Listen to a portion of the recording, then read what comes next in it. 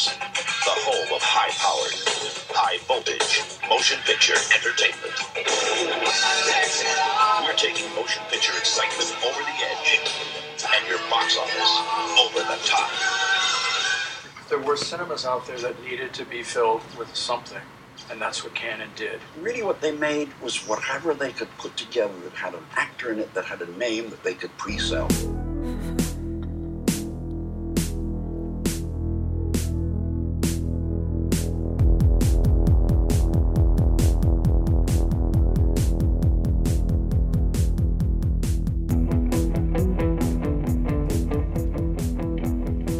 Hello, welcome to episode 14 for the High Five Download podcast.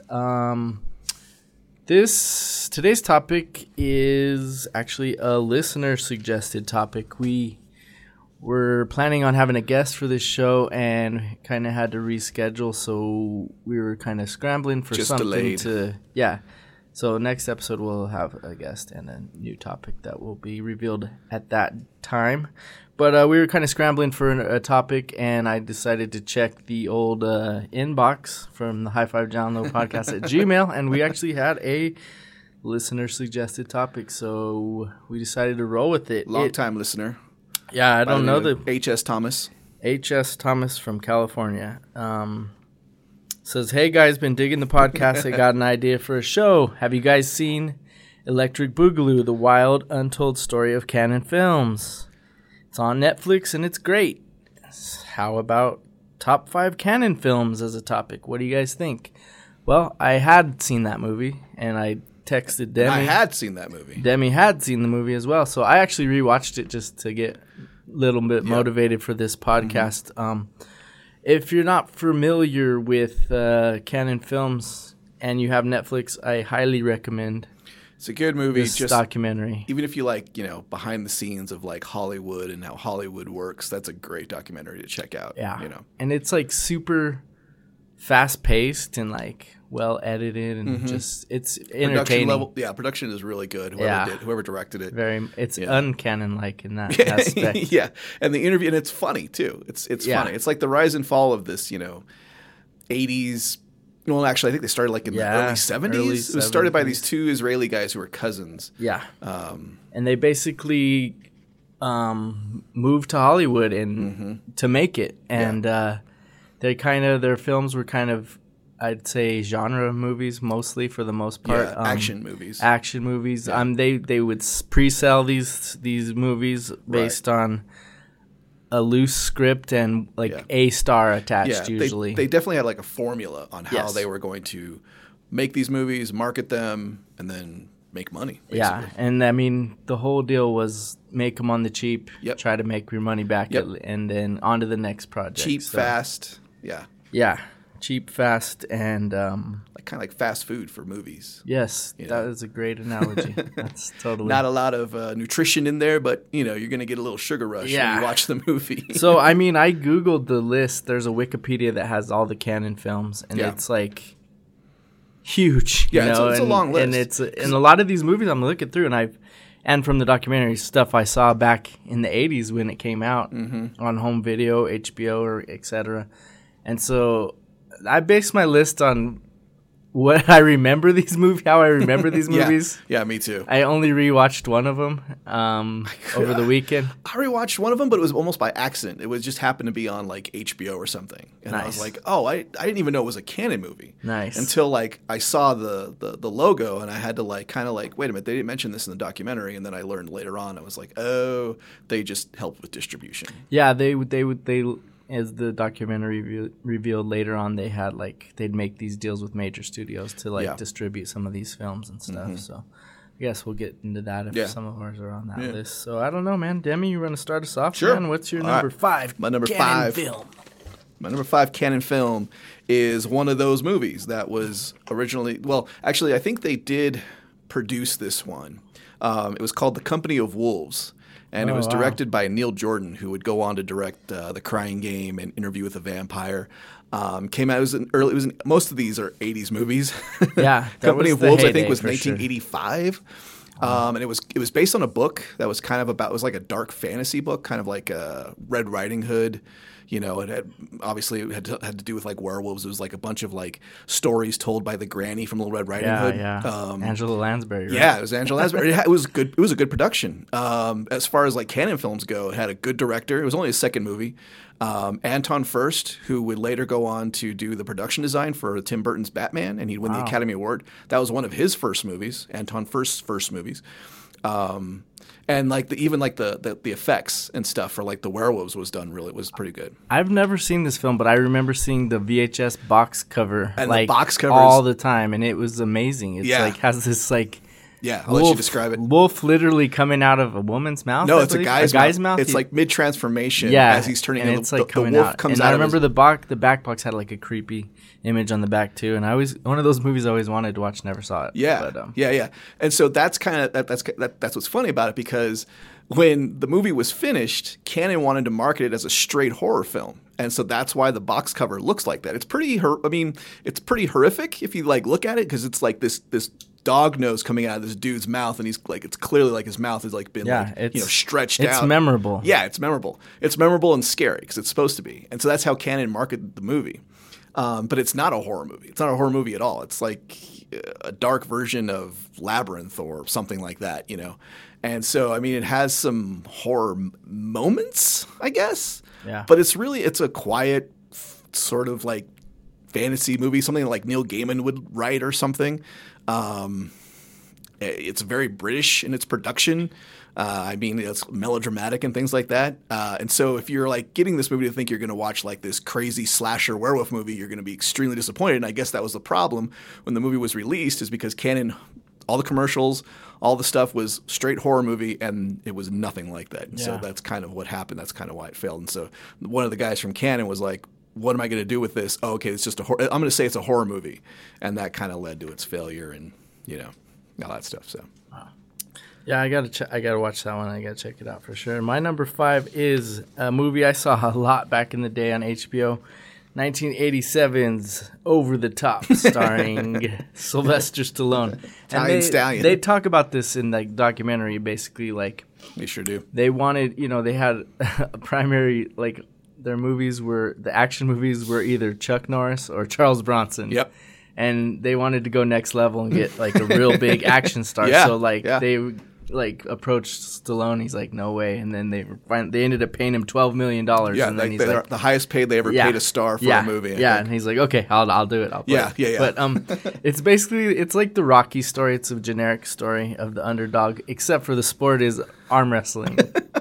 It's Rocky with arm wrestling. Yeah, it's Rocky with arm wrestling. And God, it's great. It's so cheesy and terrible and awesome. In a world where arm wrestling is like as big as boxing in terms of like there's like this whole event, this championship event that people come to from all over the world to compete. Yeah, and to be the number one arm wrestler in the world. Yeah, and there's this father-son story. He's like he's been shoehorned in. Yeah, he's a truck driver, and yeah, he's supposed to reconnect with his son because the mom's dying of cancer. So they go on a little road trip to. Go see her actually, and she ends up dying before they get there. And he teaches the son how to arm wrestle. But yeah, he teaches the son how to arm wrestle. He arm wrestles like a bully at the gas station. Yeah, at the arcade or something. Yeah, at a gas station. Yeah. But the best part is when Stallone goes to arm wrestle, he turns his hat around backwards. He becomes this machine, and he has this kind of over the top move. Yeah, where he kind of like repositions his hand. I don't know. It's hard to. You got to watch. Which is why it's called Over the Top. Yeah, and it's an actual arm wrestling move. And then he goes over the top, and I just think it's hilarious. Oh, spoiler alert! Another hilarious thing about that movie is Stallone's character Lincoln Hawk. His son is named Mike Hawk. So nice. I don't know if that was like. Probably not intentional. Not intentional, but because Cannon films were never written that smart or clever. Exactly. So, but that's pretty hilarious. But anyways, of course, his last name would be Hawk. Yeah, exactly. So that I guess it was a $25 million budget with almost half of that going to Stallone. Stallone, and it only made 16 at the box office. So it's kind of a flop, obviously. Yep. And not the only Stallone movie that Cannon would do. No. As we might find out later. Yes. Nice. All right, my number 4 is another one of those Cannon movies that they try to go next level. So this was called Life Force. That's my number 4 as well. So let's talk about Life Force. Cool, let's do this. All right. So this was directed by Tobe Hooper. Is that Tobe it? Hooper. Tobe Hooper. Okay. Yeah. I knew I was going to get that Chainsaw wrong. Massacre director. Guy who directed the first original Chainsaw Massacre and the sequel era, but it was his first deal. I think he signed a 3-picture deal with Cannon, and they saw this as kind of like it was a science fiction horror movie written by the guy that wrote the screenplay for Alien, Dan O'Brien. Yeah. And it was based on a book called Space Vampires. Yeah. Which the Cannon producers didn't like that name because they thought it was too cheesy. So they changed it to Life Force. As you could probably guess, the movie's about space vampires. Naked female Naked space female, vampires. yeah, very naked. Lots of, naked, which is yes. another Cannon staple. Action, naked, Yes. nudity, yeah. Yeah, and I do. This is another one I caught on cable back in the day. Cinemax, Showtime, Yeah. HBO, one of them. Yeah, like we'd watch this when sleeping over at my cousin's house when my aunt and uncle would go to bed. Yeah. Okay, let's put on Life Force because Yeah. we knew pretty soon we'd see boobs. Yeah, You know? and some crazy. And some crazy Special effects and stuff. And Cannon spent a lot of money on this movie because they thought okay, this is going to be our Alien or our Predator or that kind of we can start a franchise with this. Yeah.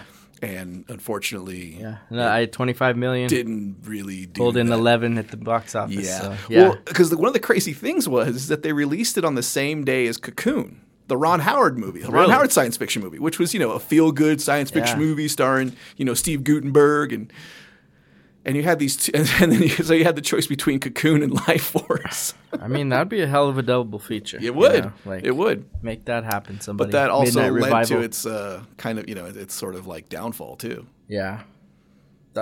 Yeah, I mean, so that was my number 4 as well, and I definitely remember seeing that as a kid. And it was kind of scary because the space vampires kill people pretty brutally. Yeah, they're it had seduced some crazy special effects, like people getting their life, which is why it's called Life Force. They get the vampires suck out your life the force, life out of them. Yeah. but the way it's shown is you get your almost your skin taken off, yeah, and you look all shriveled up. Almost like a skeleton. But yeah, with still yeah. skin When on they're it. done with you, Yeah, I mean the special effects were pretty cool in that movie as well. Mm-hmm. And that's one of those that's been re-released. I think on Blu-ray now by right. some of these revival companies. Well, and that are you can tell into that these genre they movies. put they put some thought into it. Well, Cannon hoped anyway because they had we have the guy who wrote Alien and we have the guy who directed Texas Chainsaw Massacre, so this is going to be amazing. Yeah. And Tobe Hooper had also co-directed Poltergeist by that time too. Yeah. So they thought they were getting a win-win. Yeah. And it stars a young Patrick Stewart who still doesn't have hair when he's in Life Force. Wow. Wow. No offense. Yeah. Wow. Great. So yeah, and it's a weird. I mean, yeah, you could go back and watch it, and it's still watchable. I guess it's yeah, for sure. bad being good. Yeah, it's definitely most of these movies are. Yeah, so bad it's good. So bad they're good, or but awesomely bad. Yeah, maybe. awesomely bad. Exactly. So yeah, nice number 4. All right. Sweet tie. So that was my 4. Yeah, number tie. What do you have for number 3? All right, I have Highlander. Oh, nice. So this is one of their better ones, actually. one of their better ones. This is one of those where Cannon just helped distribute it. They had nothing to do with the production, which is no wonder. probably why it's one of their better films. The original Highlander, for those who don't know, was kind of more of a fan. The first one was more of a fantasy movie, and later on it became more sci-fi fantasy, and the sequels kind of screwed it up. Starring, I think, Sean Connery and the guy who plays the Highlander. What is his name? Oh gosh, I can't remember. He was in Lambert? Christopher Lambert. Christopher Yeah, Lambert. yeah. Lambert. They just, Highlander. Cannon just basically stuck their logo on it and distributed it, around the country, and they had the distribution rights, and it was. I don't think it wasn't considered a flop, but I think later on it became a huge cult movie. Yeah, and it's definitely a cult sequels movie. Lots and of cult TV movies, for shows, sure. and I think they're going to try and remake it too. And yeah, it's definitely it's one of those movies that found its audience after it left the theaters. But Yeah. it's a good movie. It's really good. It's really great. I recommend it. It's a grim fantasy movie that It spawned other sequels and a TV show, and yeah, it was something that I think it was. Cannon was lucky to be Yeah. a part of, and Yeah, they really and is. they were, even though they weren't really a part of it. It's funny that they didn't as far as all the movies they made. They had a movie with Sean Connery in it, and they didn't do more to put themselves oh, this is our Cannon movie, And, Yeah. maybe it's a good thing they didn't. But yeah, anyway, maybe so. Yeah. that's my number 3. Number 3. Okay, my number 3 is a part 3. Uh-oh. Yeah. Canon released a film called Enter the Ninja, Oh yeah, and then they they love those they made Revenge of the action, Ninja. nakedness, ninjas. Yes. And, Charles Bronson. And so the third part of this ninja trilogy is called Ninja 3, The Domination, and has nothing to do with the previous two ninja movies. Nope. The synopsis here is a telephone line woman who teaches aerobics class Oh. is possessed by an evil spirit of a fallen ninja. When coming to his aid, the spirit seeks revenge on those who killed him and uses the female instructor's body to carry out his mission. The only way the spirit will leave the aerobics body is through combat with another ninja. Right. So, a little bit of mysticism. I thrown heard in about there. this movie just by like people saying how awesomely bad it is, basically, you know. So I actually downloaded it and watched some of the scenes on YouTube, and it's ridiculous and hilarious. And the best part is so bad it's good. yeah, for sure. And the best part is when she's fighting as the ninja, it's obviously not her, and it's obviously not even a woman stunt double. It's and then they'll cut back, and then she takes off the mask, and Yeah. and the actress, her name Lucinda Dickey, she was actually in Canon's. She's be coming up. She'll be yeah, coming yeah, up. she'll be coming up again on this list. So, There's a reason she was a fitness instructor in the yeah, movie. and there's a reason that they're like, oh, we've used her before, so Yeah, let's yeah. use her again. So yeah, I don't know. I recommend just like I Google recommend it on all the ninja movies. Google it on Do yourself a favor. yeah. Just And I do. Looking back, I remember seeing quite a few of those on like Sunday afternoon 31 or one of these Yeah. Channel 20 TV Right, shows right. that just showed ninja movies, Yeah, yeah. yeah. And they're not like they look so different than like the classic ninja movies Mm-hmm. from like the 70s or whatnot. These are obviously 80s, and Oh, yeah. they There's have no some doubt it's ridiculous definitely- kills, and it's great. yeah, But it's- yeah, so I recommend at least watch like a B-reel or a B-roll of like on YouTube of all the highlights of this movie. because they're out there. There's people put those make together. a super cut to these things and stuff. And they're So, anyways, number awesomely 3, entertaining. Ninja 3, Yeah, The number 3, Ninja 3. Domination. So that's a good segue into my number 2. We're gonna stick with the star of American or not American Ninja, but Ninja 3 Yeah. Domination. Susan Ledecky, was that her name? What was her name? Lucinda Dickey. Lucinda, yeah, whatever. And my number 2 is Breakin', Yeah, the classic Canon film. I think it came out in like 1984, 83. yeah. Which was just basically about a young fitness instructor, aerobics instructor, who decides to get into the world of breakdancing and hip hop and to save a community center. That might have been part 2. But anyway, Yeah, I think that is part 2. But let's just call it the Breakin'. the original Let's pretend they're both one movie. Okay, so we're Breakin' 2, Electric Boogaloo, which everyone uses now as like a term Catchphrase, for a bad sequel or a cheesy And sequel. the name of the movie And the name of the that documentary. spawned this whole Yeah. thing. Yeah. Yeah, Breakin', starring Boogaloo Shrimp as Turbo, one of the dancers. I don't know. It's just I was a bigger Canon was trying to also rush this into production because there was another movie coming out called Beach Street, Yeah, which was there. about East Coast, breakdancing and all this stuff, which I actually prefer because it's a better movie. Yeah. But Breakin' is a classic. You have to admit it's it's This was one of the times where he kind of caught lightning in a bottle as far as like pop culture goes, and they this was one of their hits that they It made was. a lot of money off of. Yeah. That wasn't a loss or a bomb, and so obviously it wasn't one of those that they had to pay a huge amount of money to make. There wasn't a lot of special effects in it, and you can tell there's just long scenes of like individual person just basically dancing like, in a how can room. we make up a story around Right, this fad right. called breakdancing? Yeah, basically that's it. So yeah, that's basically what they did. And it's like basically like a white girl shows up into the hood and is able to unite all the breakdancers. Yeah, Of course. of course, right? So yeah, that's my number 2. Number It's 2? the Breakin'. All right. Well, my number 2 is none other than Texas Chainsaw Massacre Part 2. Part 2. And this was, I think, the second movie on the Toby Hooper deal, 3-picture deal he Yep. made with them. And it's totally a really strange black comedy, really. Yeah. It's not at all like He- the first Texas Chainsaw. He turned it around. Yeah. It's like campy. It's super gory. It's, Which is what I guess he yeah, wanted there's to hardly do. yeah, because there's hardly any blood in the First one, Texas Chainsaw For as Massacre. It's brutal more, as it is. yeah, and it's more psychological, and Yeah. it's Yeah. the fear, it's fear based. It's not gore based or anything. So yeah, the Texas Chainsaw 2 was just totally out there. It's bizarre. Starring Dennis Hopper. Dennis Hopper plays I guess he's the uncle of two of the victims from the first movie. The first movie, yeah. The Franklin, the wheelchair guy, and the woman that's the final girl who survives, I guess. So he's kind of like out for revenge, Right. against the cannibal family Right. and whatever. Leatherface. And I mean, it's kind of famous for that the Chop Top character too, played by Bill Moseley. He's that. They like Primus sampled that part. Yeah. Dog will hunt. Yeah. From that from this movie. A lot of samples from that movie. Yeah, and it's a bizarre piece of pop culture. I mean, the movie poster or the poster art of it is like they kind of used the Cannibal Family. They recreated the Breakfast Club movie poster. Yeah, where they're all kneeling together. They're Yeah, in the same and the guy poses as the Breakfast Club. The Cannibal Killer Family. And it was meant to be as like it's funny. Yeah, it's a joke. Literally a pun. Yeah, but It's a lots pun, of people were confused by this. They were like, "What?" They were expecting Right.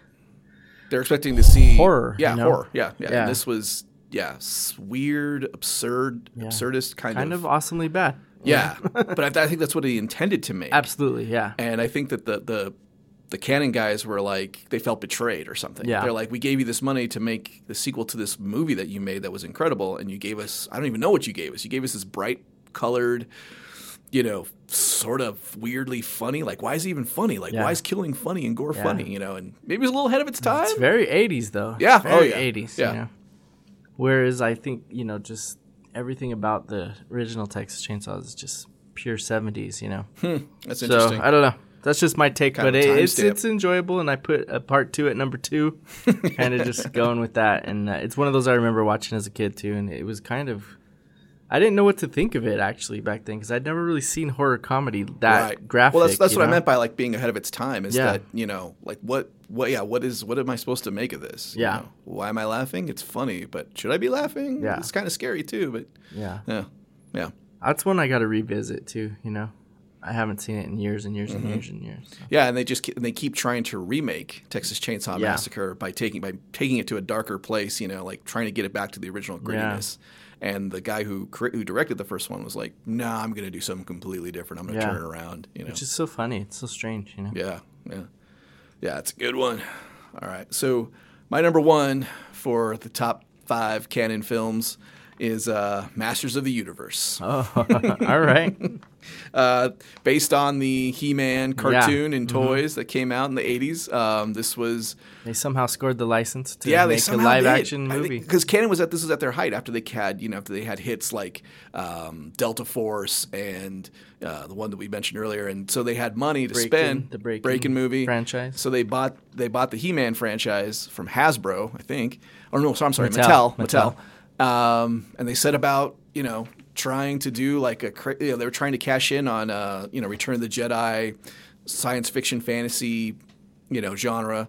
And starring Dolph Lundgren as He-Man, which I guess famously when Sylvester Stallone was still doing movies with Cannon, he visited the set and he told the director when he saw that Dolph Lundgren was starring, he's like, "You're going to give that guy lines?" Because it was just Dolph Lundgren was this Is this before or after Rocky IV? I wonder. think it was after Rocky IV. Yeah. It was after Rocky IV, and so. Sometimes you can't understand what Dolph Lundgren's saying, but I mean, he doesn't really. That's one of those I vaguely remember watching as a kid, and I just remember thinking like, "This isn't He-Man, man. Everything looks so different." It was completely different than. I mean, it wasn't as bad as like the Super Mario live action movie as far as not being true to the source material, but it's like they didn't have the money or the special effects to do a full He-Man movie, so it's like, okay, how are we gonna sort of simplify this? Oh, they get trapped on Earth, like every other science fiction movie. They get trapped on Earth, and they got to get back home. And look, it's a car. What is that? Let's fight it. And that kind of and the silly Skeletor stuff. I remember was kind of just kind of generic. It was generic, but it was Frank Langella who played Skeletor, who's pretty good actor, and what could go wrong, right? what could go nothing. wrong? It's right. It's your number one movie. What's also funny is that for the final battle between Skeletor and He-Man, they had actually ran out of money. So the director, if you see the final like climactic like sword battle between the two of them, it's all backlit because I think they shot it like in his garage because they just didn't have any money left to build another set and have this choreographed like huge battle between Skeletor and He-Man. Cool. And Cannon wanted to make a franchise out of it, and of course it failed miserably at the box office because, like you said, it had nothing to do with what the kids had grown up and seen on the cartoons or their toys. Yeah. So it was like, okay, just a cheesy space barbarian movie. Yeah, pretty much. That's a Cannon movie right there. Cheesy space barbarian. Okay, my number one. I'm going to book in my list with another Sylvester Stallone. Nice. I knew you'd be making a comeback. And it would be none other than 1986 Cobra. Right And I actually watched this. I rewatched this 2 days ago in preparations for this podcast. And God, it's awesomely bad. It's so awesomely bad. And it's pretty dark too, man. Yeah. I mean, he's basically fighting crime in Los Angeles against this kind of cult. Yeah. This serial killer cult, basically. Kind of like Charles Manson-ish, Manson family. Yeah, and they basically just murder people for no reason, basically just for chaos or whatever. Yeah. But, oh, man, the opening scene is like this standoff in a grocery store, man. And, like, the police get there, and they're like, oh, my God, what's going on? And then they go, call in the Cobra. And they bring in Stallone, man, and the Stallone just kind of walks in there. It's like ducking behind these things, and like he grabs a Coors Banquet beer, like off the rack, cracks it open, total product placement. Like takes one drink of it, and then he like throws it, and the dude like shoots at the beer, and like there's some ridiculous product placement in there too. God. And then the best part is, so he, spoiler alert, he kills the dude, and he swings his little gun around like a Western and tucks it into his belt, and then they show close up, and he has like a cobra on the handle of his gun. And it's just so cheesy, and I swear, like the font they use for it, Cobra, is like the same font they use for Rambo. Yeah, I mean, it's like that same font. And it was just a generic action movie, really. Yeah. But I mean, it's Bridget Nielsen's like the love interest in it. Yeah, I think that was when they were together in real life, type of thing. And it's kind of like her big role. She's being stalked by this serial killer group, kind of thing. Yeah. But oh man, it's great. It's ridiculous. It's action packed, and you know how Stallone revisited some of these movies. He made One Last Rambo and One Last Rocky. Yeah. Like, where's One Last Cobra, man? Or One Last Over the Top. You want to see Cobra: The Next Generation? I want to see like Cobra Over the Top combo. Okay.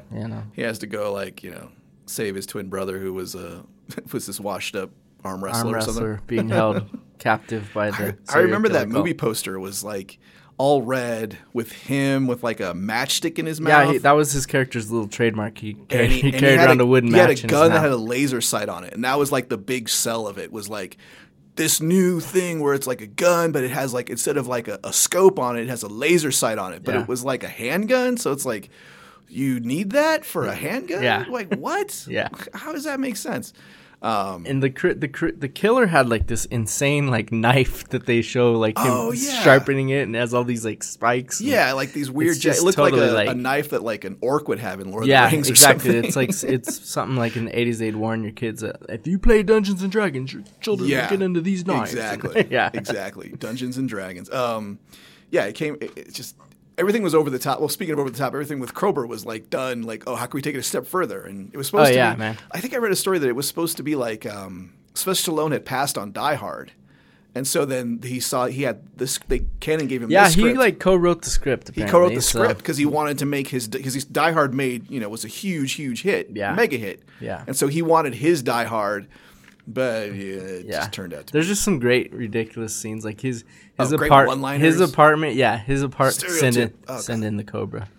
His apartment is so like 80s, and like he like for breakfast he takes a piece of cold pizza out and like cuts it with the pair of scissors and eats like half of it because he's such a loner, man. Yeah, he doesn't have time to make cereal. Yeah, it's just the Cobra doesn't have time. Cobra eats cold pizza with half a slice with scissors, man. Yeah, that was one of my honorable mentions was Cobra. All right, let's hit some honorable mentions. Cobra, along with Enter the Ninja, all right, the first of the Ninja series. Yeah. Delta Force, which was a Chuck Norris big hit for Cannon, and Barfly, which was about it was about Chuck Bukowski, Charles Bukowski, the poet, starring Mickey Rourke. Nice. Yeah, my honorable mentions were kind of the Break-In movies and then the Death Wish movies as well. Yeah, Death Wish movies. I was going to add one of those to my list, because I remember like watching one of them, but I can't remember which one I Yeah, watched. I can't remember which one's which either. You know, because they were all the No, same movie, but Canon didn't do the first one. They just bought the rights to the rest of the series. Kind and of just like they did with the recycled it. Superman 4. Superman 4: The Quest for Peace, That's which a is dishonorable mention. Dishonorable mention. Yeah, so I just bad. remember that being so bad. Watching that as a kid, even thinking it was bad. Yeah, You know, the part where yeah. he goes to the moon and And fights, puts all the nuclear weapons. Yeah, and then Nuclear Nuclear Man Man. just like pounds him into the Pounds moon. him into the moon. Yeah. Yeah, they love that going into the ground thing, because at the end of Ninja 3 too, the ninja like starts spinning and he goes into the ground. And, They must have had, creates an earthquake. They Man. must have had some like props guy who knew how to Who do knew how that. to do that? Yeah, And that I was know like how to his make thing. a person Look go how cool. into the And sink into the ground. And one of the Canon guys loved that effect. Like, Yeah, I want to Like, see I that. know how to film this trick. Yeah. It's really cool. All right. Well, So, yeah, that's watch it. watch the documentary. Check it Yeah. out. Yeah, watch the documentary, check out any of these movies, and actually just go Google that Wikipedia list and look down the list and be like, just kind of be amazed about some of these movies And that you remember and whatnot. Oh, another honorable mention, The Last American Virgin. It was like a 1982 film. It was kind of like their Porky's. It was like their Porky's or Yeah. Fast Times at Ridgemont High Yeah. type of thing. And I had seen this movie before, and I never knew what it was called. Until I watched the documentary. I'm like, I remember that movie. You know, I just didn't know what it was called. So. Right. And I think it was a remake too of like an Israeli movie. Yeah, right? one of their movies they that did they produced early. Yeah, that they made in Israel. Yeah. Yeah, and it has like the girl in it's the same woman who was the French foreign exchange student in Better Off Dead. I'm like, yeah, I recognize her too. So Nice. unfortunately, Better Off Dead was not a canon movie. No. That'd be number one on my list easily. Yeah. Hell yeah. All right, so for the low five, we were just kind of talking about something similar to. We were trying to come up with a topic, and I suggested we were talking about box office flops and stuff, and then that we were like, that's kind of too easy. So we came up with box office flops that we actually saw in the theater. Yeah. So we paid. yeah, good we're not money. responsible for them flopping. We put in our. We Yeah. paid our price. Yeah, We bought our tickets. So we bought our tickets. what about you guys? You know, so Exactly. I don't know if I guess we'll just hit the list. Yeah, I'll let you hit just yours and I'll hit mine. do the whole thing? Yeah, I Do didn't. 5 Yeah, through because 4? I didn't 5 through really 1? rank mine because. I did. Okay, all right. Well, Because I was trying to go through and see Okay, like what did I let's- see in the theater, because that was actually a good idea. Like, Yeah. what did I see? It In the was theater hard that was to- a flop. You know. I hadn't seen as many as I thought. Me Actually, you neither. know? So actually, let's just go number 5 then. Okay. I guess. All right. My number 5, real quick, is Speed Racer by the Wachowskis. Oh, wow. You saw that in the 2000. I theater. saw it in the theater. Wow. I did. I paid money. And it's, you know, it was an anime come to life, and it wasn't that bad. Like, it got a lot of shit. Yeah. I don't know why. A lot of people didn't like it because it didn't Yeah. make money. And I think that's why people didn't, you know, Yeah. like people thought I mean, it was look at the original source material. It's pretty what weird they and cheesy. what they did Like, though what were you with that source expecting? material, turning it into a pretty competent movie. They did a really good job, and it looks like a living. That's the movie. I I think. know. I remember people thinking That looks like a saying it was just cartoon. really psychedelic. You know. Yeah, kinda like yeah. A drug movie, really. Yeah, and it came after of course, the Wachowski did The Matrix, came after that, and was a flop. Was a huge flop for Warner Brothers, and Yeah. the kind of Wachowskis really haven't They recovered. have not recovered No. since that. No. Okay, my number 5 is a movie I just saw this summer, and I was, Oh, man. I kind of jumped the gun on Isn't it because still a little early to say it's a flop? well, or- the reason I added it to this list is I saw an article yesterday, or the day before I made this list, that said the new Ghostbusters is headed for a $70 million. well, we could put that on my honorable mention then, because I Loss. saw it too. Yeah, so I guess it's not going to make its money back. that's too bad. So, not a horrible movie and not a great movie. You no, know, yeah. it's just okay. It didn't deserve the backlash it got from Jump Street, really. Mm-hmm. But at the same time, it was just a competent, generic Hollywood movie. Yeah. In the long run, really, you know, the special effects were amazing. The actresses, they were great. The script itself, okay, just basic, you know. Yeah. It was one of those movies that I felt like the first half of it was so much funnier and better than once the action really got rolling, and it Yeah. was just Then the action was just kind of like So, yeah. it's action that we've seen the before. new Ghostbusters. Not great, not terrible. Some of the Just cameos were also okay. kind of shoehorned in a Yeah, little they bit. were so forced, you Wow, know. They wow. were so forced. My favorite was actually the Ivan Reitman statue, just his head. Just his head is bust at the school? Yes, Yeah, that was yeah. my favorite. That cameo. was best. Because that was more like a little Easter egg for you. you Right, know? right. Cool. So yeah, number 5, Ghostbusters 2016. My number 4 was a little bit more of an obscure movie, kind of, but still a flop. Final Fantasy: The Spirits Within. That's on my list too. Oh, nice. 2001. I think it was the first all CGI movie. That was like maybe it was one the of those, first- but they were like it was like not a kids cartoon. It to was not the be a kids first that cartoon. attempted like realism. I Realism, guess. yes, Yeah. thank you, yes. It wasn't Attempted just realism, like Shrek or Toy Story or whatever. And so this was a movie that was based on the Final Fantasy video game series, but had nothing to do with it. Was a brand new story and all that stuff. Funny story, real quick. Went there with the ex-girl of mine and her sister and her friends, and they were all excited to see this movie. Like, oh man, this is gonna be crazy, and we're gonna smoke some weed before we go in because it'll totally blow our minds. 10 minutes into the movie, the whole row of them fast asleep, just passed out. I wish this is pre-cell phone Yeah. photo camera. Yeah. So I wish I had been able to take a picture of that, but yeah, they were just completely out for the rest of the movie. Well, it was pretty boring. I also saw this movie in the theater too. So that's my number 4. I'll just make it my number 4. That was my number 3. I'll bump it down. Sweet. But yeah, I remember seeing it too. I actually got free passes to see like sneak preview of this Oh, movie. see, Saw it in the theater. I actually paid money. Yeah, and same thing. I remember waiting. Where you wait in the long old line, you get and see the movie. And I remember like coming out and thinking, "Wow, that looked amazing."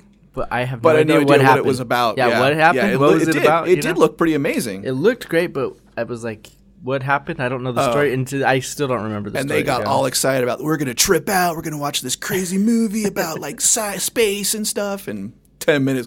Yeah, well. It probably puts you to sleep today, too. Yeah, it probably will. But yeah, that was one of those movies, too. I actually looked up the numbers at $132 million budget and made 85. It cost a lot of money. I could tell, too. Yeah, and they said like it just kept going over budget, but they were already so deep in, they had to let it ride, Right, yeah. So far into it. Yeah. So that's your number 4. I'll make it my number 4, too. Right. Yeah, so number 3. All right, number 3 for me or you? I don't know, you. All right. My number 3, which I'm almost ashamed to say, but now I don't care. Batman and Robin, 1997. Oh, wow. I saw that too. Arnold Schwarzenegger. I think just a lot didn't know of people if it did. was a flop or not. I knew it was terrible. It actually is considered a flop because it didn't make all of its money back. So I mean, it did make money, but not entirely. The studio claims that they didn't make a profit from it. So I'm going with technically a flop. All right, fair enough. Everyone knows why this was bad. George Clooney, Arnold Schwarzenegger, the end of the Batman movie franchise for a while.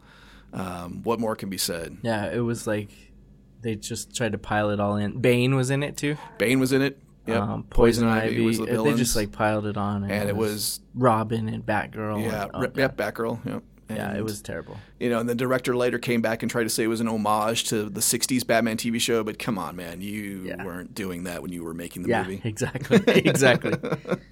I mean, canon level bad, dude. Yeah. Seriously. You can say it would have been a good canon movie if it actually had been a canon movie. It was that level of bad. Yeah, for sure. Well, my number 3, it was a 1991 Hudson Hawk. Oh, wow. Bruce Willis. You saw that at the theater? Yeah, wow. I did. I don't know anybody who saw that in the theater. Exactly. Yeah, I saw it at the old Tivoli Theater down there. My mom was actually going back to school to get her master's at that time, and I was at this kind of weird age where, not necessarily I guess I could have stayed home alone type of thing, but my mom would take me and my sister down to the Tivoli, and we'd go watch a movie while she was in class. So like that summer that came out, I saw like almost every movie. That it came out in that. Oh yeah. So like, ended up seeing Hudson Hawk. It's just one of those movies you. And I just remember like right now looking back on it, like I just don't remember it being good. It was like I was actually like a thief or something. Yeah, he was like a jewel thief. And he like got out of jail and then he got blackmailed and into like getting back into crime and it was like just. They tried to like market it almost like a comic book movie. Like, it's big, like the name, like almost like an Indiana Jones, but he's a thief, and it was just like, and I just remember it being, okay, it was a movie, Right, yeah, way to pass the time, basically. But apparently it was a big flop. It didn't make no money. It lost a pretty big flop. Money, so that's my number 3. Nice. All right, my number 2 is the movie Krull that came out in 1983. Wow, you saw that? Oh yeah, I saw it in the theater. Wow. I like this movie, and I watched it recently, and I still like it. It was a fantasy science fiction movie that they actually spent a lot of money on. It's still, some of the effects still look pretty good today. I think they originally the concept was to tie it into the Dungeons and Dragons because that was a huge craze. That was like when it was starting to I really remember pick the up. poster, man. It was about this guy. It was basically swashbuckling. A prince has got to save the princess. He's got a special weapon. The bad guy is this big evil monster. Go, and that's it. But it's harrowing and it's got a good story and it's got good special effects. And I think, in a way it still kind of holds up today. I'm a little sentimental about it. But, there was, I don't know, I think it was good. But, again, it was a huge flop. And I saw it in the theater, and I'm pretty proud of that. Yeah. So I think it kind of makes up for my Batman and Robin. Spending money on Batman and Robin. There you go, yeah. All right, my number 2 is another movie that I like, too. And it's none other than Kevin Smith's second film, Mallrats. Oh, that's a good one. I was actually one of the few people that did see it in the theater. Yeah. Apparently, hardly anybody did, and it was considered a flop. It was his follow-up to Clerks. Mm-hmm. Pretty, same sort of humor, but totally different. A little bit more, I guess you could say college humor. Yeah, than and Clerks. a little more just, you could tell it was a big a little more production slapsticky humor. Yeah, Yeah. like some of it's forced, some of it's Kind of was kind of like more Animal House, like he was kind of trying to go for that sort yeah, of it was not fun, like his fun teen comedy. Yeah, Clerks, he was highly influenced by like Richard Linklater and stuff, Mm-hmm. and you could definitely see that. And this, it's more like, it looks like a studio comedy, really, Right, yeah. with Kevin Smith touch, Studio teen comedy. Yeah, exactly. So yeah, but it cost him $6.1 million, and it only made $2.1 million. Yeah, it was a flop. It was a flop, but it didn't cost the studios a hell of a lot of money. No. But yeah, I just like Kevin Smith's. I think it's affected. He's still heard about it to this day about how hard that flopped. Yeah, it affected him a lot. I think because he had really high hopes for it. Yeah, and he had just made Clerks, which was a huge movie. And you've been told you're the best new dude on the block, and then when you come up with the second movie when you actually have money and a budget and all this stuff and a real crew, and then you shit the bed. I think they were at one point they were going to replace Jason Mewes, who played Jay, with Seth Green. Wow! Because the studio didn't like Jason Mewes. Yeah. That would have made it worse. Yeah, exactly. But it's still a funny movie. I can still watch it and laugh and chuckle at it's like still the lines. rewatchable. Yeah. It's quotable too, Mm-hmm. and it's quotable like The Big Lebowski is kind of. Yeah, and I actually went and saw it in the theater, so it's not my fault, Kevin Smith. We tried to back you up. We tried. Nice. So all right. Our number one. My flop. number one is one of the biggest flops of all time. Might be mine too. Howard the Duck. Oh, wow. From 1986. Oh, wow. No. I went to the theater, and I think my dad took me to see this, or my mom. No, it was my mom. She took me to see this movie. She paid good money for it. Oh, wow. Again, what can you say about that hasn't been said before about Howard the Duck? Awesomely bad. Really. Awesomely bad, but still kind of bad. Like, you watch it, more bad than awesomely bad. Yeah. They took this surreal comic. And George Lucas. Oh, it was done by George Lucas, by the way, for those who don't know. Yeah. And Lucas liked the absurdness and the film noir style of the comic book, but then he made the film more of like a like a more like real. Like a real movie, like a real cartoon movie. Yeah, or something like that. Yeah, which actually the producers wanted him to make it a cartoon. After they read the script, they're like, "You should make this into a cartoon. We shouldn't spend the money to make this live action." And George was like, "Nope, I want to make it a real live action movie. I want to see this. I want to see this real live duck." Oh my God. And it's just the tone is wrong, and it's so weird. They took the Howard the Duck in the comics was kind of a Sam Spade film noir. Stories, lots of satire. And in this, he's like a manager for a rock band. Yeah, who's in love with a human girl, and it's like, what? Yeah, and it's pretty campy too. Extremely. Like, the part where he's like dancing on the bar, and like it has the bizarre part where like at the beginning where they have the female duck with like duck boobs and stuff. Yeah, duck boobs where you're like that's weird. Like, should I be seeing this as a little kid? And my mom was like, I didn't know whether to cover your eyes because that's why. Like, why ducks, is that there? They have nipples. Like, why is that? And there? he like comes home and he has a subscription to Play Duck magazine. Yeah, Play Duck magazine, and it's like the comic was more kind of like aimed towards adults. Oh, for sure. But Lucas wanted to make it aimed towards kids, but it wasn't a kid movie. Yeah. So again, it's like, man, the whole thing was just the concept of it was screwed up and deserved to be the disaster that it was. Yeah. Well, my number one that I saw at the box office was I never saw Howard the Duck at the theater. I saw it on cable, you know. Yeah. My number one was one of the biggest flops of all time, so it's not my fault. But Waterworld, none other than Oh, Waterworld. wow. I didn't Yeah. even see that movie. Me and my buddy Chris Boyd. Shout out to Chris Boyd, listener of the podcast. We went and saw that together at the Tivoli Theater downtown Denver, and we weren't the only people, but. No. It wasn't. No, you weren't the only and people who saw that movie. But and it wasn't horrible either. there was It's two not other great. guys. Yeah, there was like about 3 other people. No, but I mean, it was basically like Mad Max on water. Yeah, you know, if that's it. That's the pitch, Yep. really, right there. And like the Earth's gone to hell and the polar ice caps melt, so now we're all covered in water and Right, whatnot. right. So and like There's no dirt, land. dirt is now the new Right. money. You know, Yeah, yeah, everything yeah. dirt. You know, Dirt, yeah. it's bizarre. Ooh. Yeah. And Dennis Hopper in it again. Yep, Dennis Hopper plays making the both villain. lists, man. He Playing- did. Nice. Yeah. R.I.P. Yeah, rest in peace. But yeah, it's not great, but it's not terrible either. You know, it's just it The is concept what it is, sounds kind of cool. Like you would. Yeah, and this you was would- when Kevin Costner was on fire. Oh, yeah. until this movie. Well, that's you what know? he did. He took that that fame and that Yeah, popularity, Dances with Wolves and all- what he you know, had, like, you know, I'm gonna do- and yeah. he turned it into that. And then tried to turn it into The Postman. And then he did another flop, another huge flop. Yeah, so it's like, I don't wow, think he's dude. ever recovered. Really, let's get serious. He doesn't deserve to be. I don't think after you make 2 huge flops like that, that Yeah. you're like, these are my passion projects. Yeah, What? and I guess like it was already over budget, and then like all the sets got destroyed because Enormously they over filmed budget. it in water. Yeah, for 'cause real. you're filming the whole movie on water, and which so is like a hurricane destroyed half the Yeah. sets, and they had to rebuild all that. So it was like yeah. it was just a disaster. And I from- think like day that was one, I like think. that was the last movie to be shot entirely on like a huge studio movie shot entirely on water until Titanic. Yeah. Which, well, I mean, that wasn't shot And they did entirely some on of that water, in but they did a studio. lot of water, you Yeah. know, things. yeah, no one was going to touch that. Yeah, Waterworld. No water I've movies, never Waterworld. actually seen Waterworld What? from beginning to end. Okay. Just clips here and Yeah, there. it's on like it used to be on TNT all the time. Yeah, back it in was the like, day, and so I you just probably like, caught pieces. yeah, and you go whatnot. by and like, oh, this is on, and then Well, because they like referenced Denver in it too, or Colorado. oh, because it's like one of the Colorado's places like they thought the- they could go yeah, or something. that's like the closest they could swim down to Right, get to some actual dirt off of land. the mountains or something. top of Pikes Peak. yeah, something like that. They do reference it at some Right. point. Yeah, so- and of course Kevin Costner had gills. yeah, he could- he like could go- evolution. He evolved. Yeah, too, he so evolved because he's got yeah, fins he's or kinda- webbed fingers yeah, and toes. and he could breathe underwater. Okay. kind of. Yeah, he was a very fast evolution. So. yeah, okay.